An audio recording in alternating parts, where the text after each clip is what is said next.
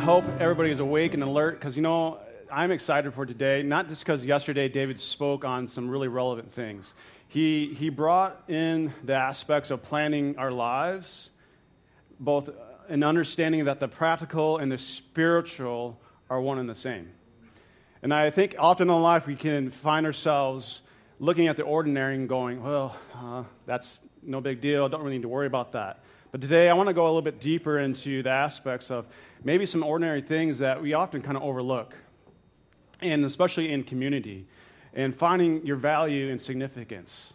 And actually the title of my message is, You Are Significant in Christ. You are significant. Each one of you has a relevant part in the tapestry of this life that God has woven you into. We often can see ourselves as insignificant because we're not doing what somebody else is doing.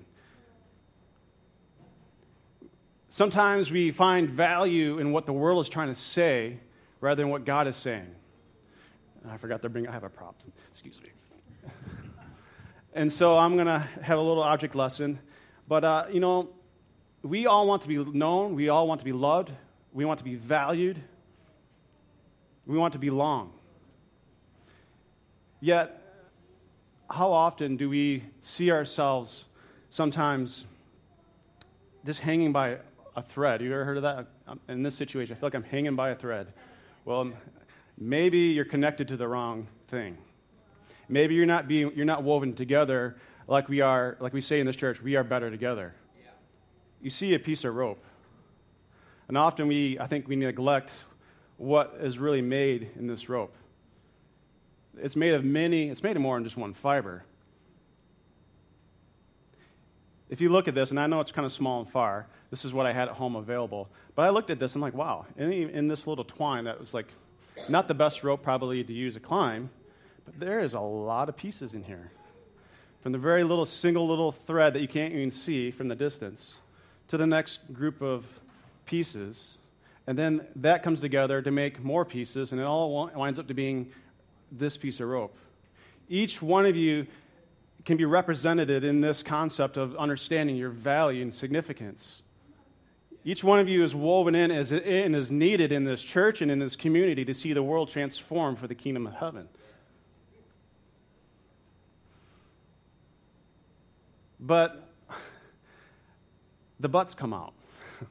But I don't have that gift. I don't have that, you name it. I don't have that person. I don't have that job or that amount of money. I need to have this because that's what my security lies in. Well, don't put your trust in those things. You need those things. We need those things.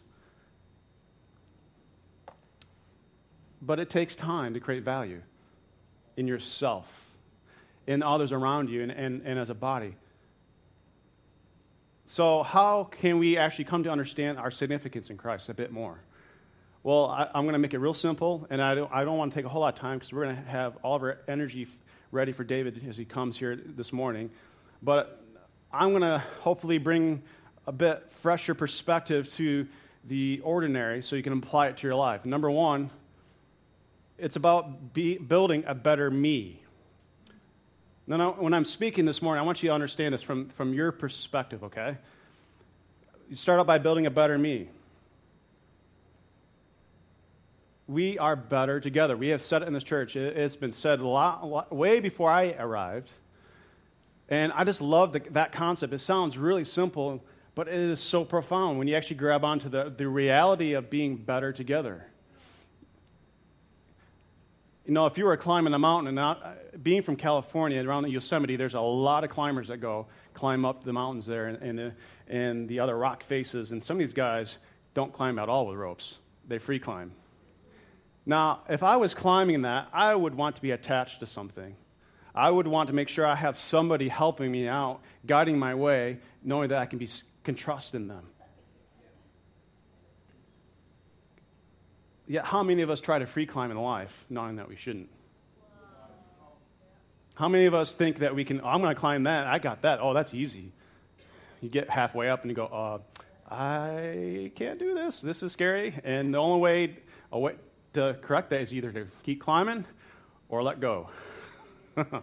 I don't think the second option is probably the best option, unless you know you can fly or something. So, in Ecclesiastes, chapter 4, I love this verse. I was reading this, and this is perfect. Ecclesiastes 4, 6 through 12. 2 are better than 1, because they have a good reward for their labor. For if they fall, one will lift up his companion. But woe to him who is alone when he falls, for he has no one to help him up. I love that. It's really clear. Again, if 2 lie down together, they will keep warm, but how can one be warm alone? Though one may be overpowered by another, 2 can withstand him, and a threefold cord is not quickly broken. That's really obvious that this says we are better together. Within community, there's an intricate significance of us being part of the bigger picture. You are significant. No matter where you're at in life, even yesterday when you heard David speak, there's no better time than right now to make decisions that will affect your future and your destiny. There's no better time right now to actually maybe take the practical and start applying some principles to your life rather than just talking about them and actually plan for your future. I have a hope to leave a legacy for my daughter and my family and for their kids and their kids and their kids, on and on. Are you doing the same? What are you planning for? And it starts by building a better me, knowing that you actually have significance where you're at in life. Whether you're a teacher, you're a student, a laborer, whatever it might be, a fisherman. You have significance. You actually have a purpose that actually is going to affect the greater good. And then, yes, my daughter's agreeing with me. Amen. Yeah, I love it. Number 2, so within the context of you seeing this from your perspective, build a better you. So that's coming from now the perspective as you look at your neighbor and those that are closest within your circle of influence, building a better you, responding to life situations. She's going to take over, I think, here in a minute. It's hard not to ignore that. Building a better you, knowing that no one else is responsible for how you respond to things in life. You know, life's full of hurts, life's full of love, life's full of a lot of good and bad things. How are you going to respond to those things knowing who you are in Christ? How are you allowing people in your life to sharpen your countenance? I love Proverbs 27:17. As iron sharpens irons. As iron sharpens iron, so a man sharpens the countenance of his friend.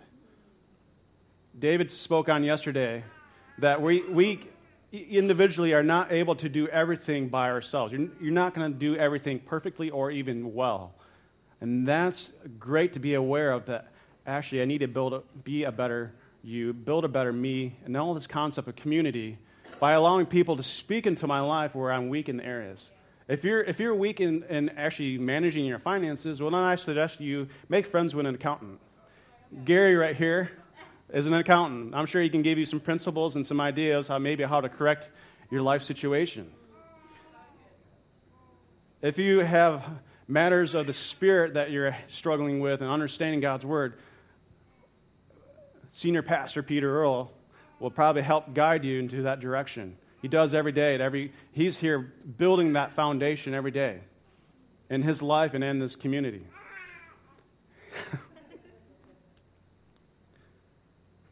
But if you're finding your life a bit dull, then I think it's time to visit the grinding stone. If your life seems to be like you're not doing the things that you'd like to be doing, knowing that you have significance, you find your life a bit dull, then you need to visit the grinding wheel. And that grinding wheel is allowing people to speak into your life to produce something to sharpen your countenance and your character so that you can actually walk out and cut away the things that you don't need in your life. Whether it's thinking, whether it's the practical, whether it's whatever. We need to be sharp in this world. We need to be aware of what God is actually calling us into. And that actually and being in a position where you allow someone to speak into your life, it may hurt a little bit, because, when you sharpen a knife, you got to remove some material. You have to remove some of that steel to actually get to that edge. But through that pain and maybe that challenge, you'll find yourself a lot more clear and directed to where you can go in life. And I know I've had it in my life, both before Australia and here, that people have spoken into my life calling me higher, and it's made me a better me. And I encourage you, that's how you start to understand building a better community, is calling each other higher into circumstances that would otherwise speak the negative. And I think ultimately when we respond to each other in love, it's actually calling them to a higher level. Like you're calling someone to do something that you're willing to do as well. A real simple example, I clean. My main job outside of the pastoring side right now is I scrub toilets. I mop floors, I vacuum my dust, I do whatever. I do the stuff that people would always overlook and I only see and I always pick up. Yet, I would never expect anyone else to do that unless I have done it first. And I'm real thankful for my in-laws, my parents here in Australia, because a few weeks ago, I'm the only one that cleans, and we don't currently have a backup cleaner, and I was sick. And I came here croaky and not with the best energy, and I was going to do it. Either I was going to muster through, and they called and said, no, you go home, we'll come in. How amazing is that they're actually willing to come on their day off to do what I couldn't do? That's being better together. That's actually responding in love, knowing that this all has an effect. You come into church, I hope if you go to the toilet, you go, oh, wow, it actually looks clean and tidy. You've been to some of those petrol stations or service stations, you walk in like, okay, this is a hazard zone. I need a bio suit just to go into this area. I think there's a different perspective sometimes when you actually see that each one of you has this significance, that you actually reflect into the kingdom of God. I've always said this, scrubbing the toilets is not the most glorious job, and sometimes it's the most revolting thing. I walk in, I'm like, okay, wow, what happened here? But I have to position my heart and say, if this is going to see God intervene in this house and create the environment and the atmosphere for love to be experienced and expressed, then this is what I'm going to do. How are you going to respond to situations in life in the same way? Build a better us. Point number 3. Bear with me if I'm going a little fast. I feel like today, it's going to be a really good day as David gets ready to come in here. Building a better us. So we got build a better me, build a better you, and build a better us. It all interconnects. It's all part of the rope of life. We need to have a continued pursuit of love. We need to have a continued understanding that your significance is significant, and it has to be represented out of love. There's a world waiting and wanting to know who you carry. The who is Christ. There's so many people in this world that so easily, you watch the media, that see Christians just talking a talk and hardly walking the walk. That's why you see people walking away from this amazing transforming journey. Because we're so busy talking and just coming to church on Sunday and then going back to work on Monday, back and fitting in with the world. Trying to be woven into the world's rope, which to me, honestly, we're this, and that the world's just this little in terms of value and strength. Because real love doesn't seek its own. It's the agape love. Last night, I actually wasn't even planning to use any other illustration with this, but last night I happened to watch a movie. Bree went and had a birthday celebration with Mel, and I had the night to myself, my daughter, and she was passed out, and I'm like, I'm going to watch one of my movies I love to watch. And I love watching the kind of the Asian like dynasty type war movies, and they're battling for territory, and I enjoy that, okay? But this movie last night was amazing. It was called The Great Battle. And it started out where, I'll see in the history of China and whatnot, there's a lot of battles that go on with dynasties and emperors and all this. And this one emperor was just constantly consuming all the land and all the villages and areas and kingdoms and becoming like the big guy, okay? He had 200,000 men in his army alone. 200,000. Now, back in that day, that's a lot. Today, we probably could use, say, millions, but just imagine 200,000 people marching on foot and horses, pushing all these things, and they come and they're conquering these areas, and these soldiers come in thinking that they're going to take them out, and they find out, oops, they made a mistake. Long story short, this particular emperor is going on his way to this little fortress, and he says, we're just going to take them out. There probably won't be any bloodshed, and we'll move on to the capital city, and we'll conquer everything. You get to this little fortress. It has a mountain behind it, and then in front of it's this massive wall.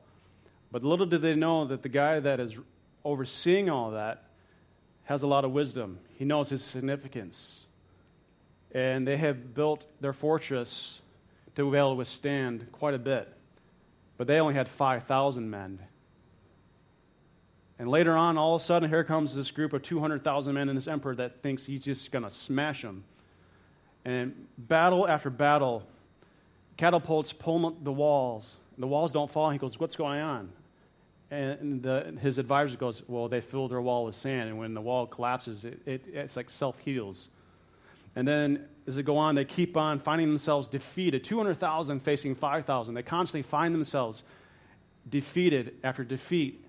And then this emperor goes, well, okay, here's the master plan. We're going to build a mountain right in front of them, and we're going to attack them from that, and there's nothing they can do. How often in life do we see ourselves finding an insignificance? And then when the enemy comes, he will try to come and deceive, kill, and destroy and try to scare us with a multitude of things. Yet if you stand strong, knowing you are better together and you find love in community, that you can withstand anything. I loved in this movie that in the end, even though they built the wall, the guy that oversaw the small little fortress, watching kids play in the sand, and they built a mound of dirt around their hand, they had their hand in it, they pull it out, and all of a sudden that mound collapses. And he took that, and then he called some friends of his that were miners, and they went and dug a hole in a short amount of time underneath this massive mound, like literally a mountain of dirt, that they spent almost 2 years building just to attack them. And within minutes, as they come forward to make this attack, the mound collapses, and they lose, and all of a sudden the reinforcements come, and the emperor dies, and it's a glorious movie, et cetera, and all in subtitle. But I just thought that's pretty significant. They had to know their significance. They had to know they could have easily just ran off and surrendered. They could have actually looked at that and thought, no, this is crazy. Even one of the guys in the movie said, this is insane. 200,000 against us, 5,000? No way, this isn't going to work. And we had to build our faith. They had to know that they actually together, working together in their strengths and talents, they actually could conquer the enemy.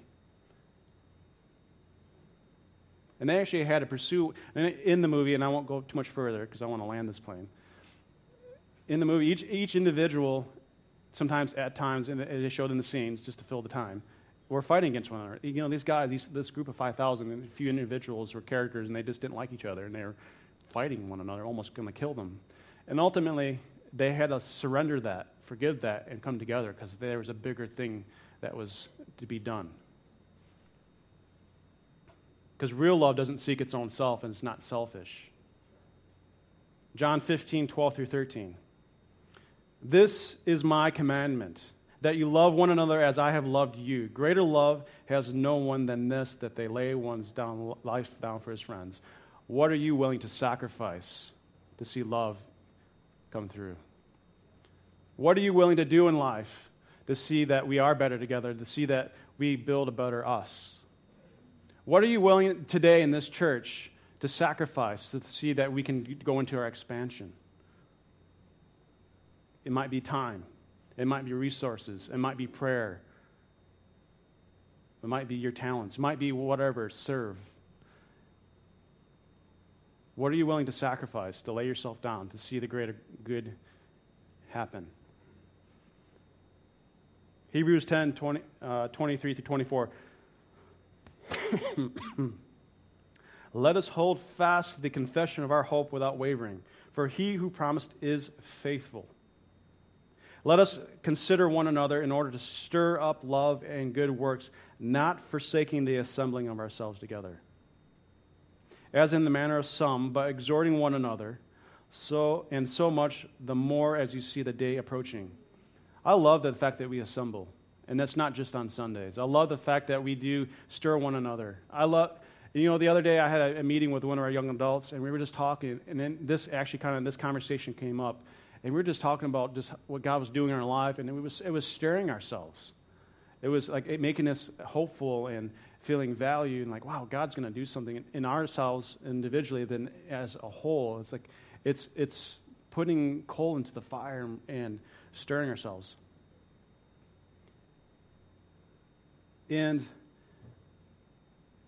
the measure of your sacrifice will determine the measure of your love. Perfectly represented by Jesus Christ on the cross. He so loved the world that he gave. He sacrificed himself. What an amazing measure of love. What are you willing to sacrifice? Maybe it's your attitude. Maybe it's a mindset. Maybe it's, you name it. Ask Holy Spirit. God speaks. What are you willing to sacrifice to see love revealed in this church, in your families?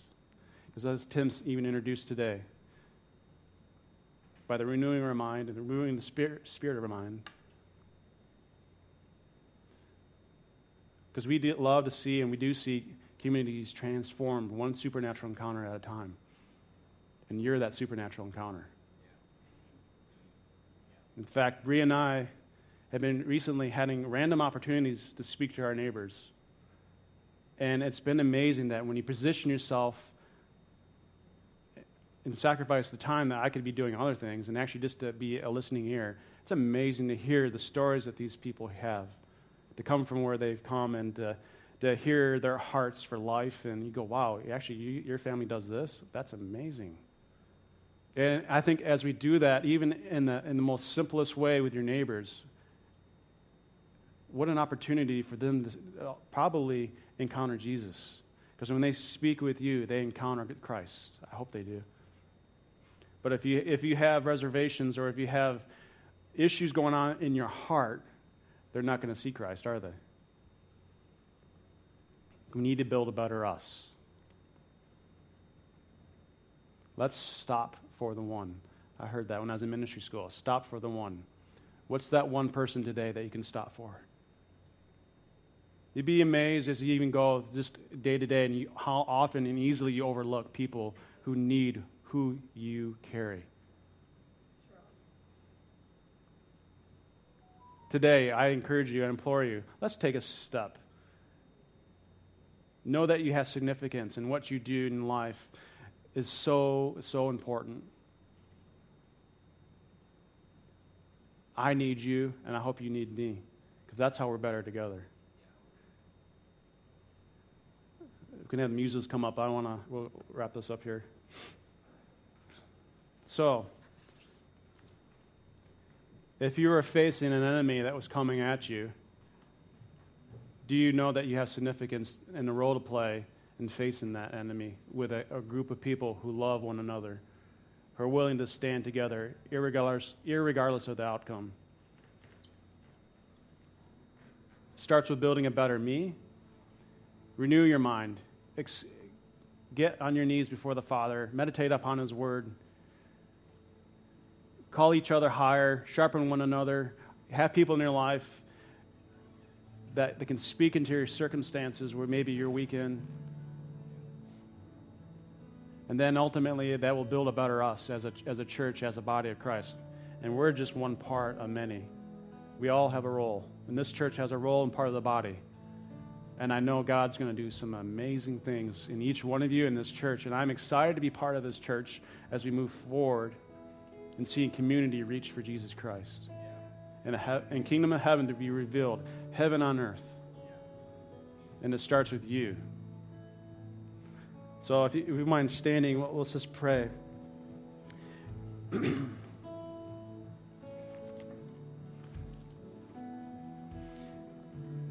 Our only dependency in life is knowing who He is, knowing what Jesus has done for you, and where He's asking you to follow. With your heads bowed, I want to pray over you. And afterwards, we'll have our prophetic team who can encourage you in your life and point you to the Father. But today, if you find yourself a bit dull, you find yourself a bit challenged in circumstances that would maybe make you feel like you're obsolete, maybe feel like you're not connected, then today get connected. Start with connecting your heart to His heart. And then find someone in this church that you can do life with and speak into your life and help encourage you and strengthen you. Because you don't want to be separate from the rope that God has brought us together to be part of.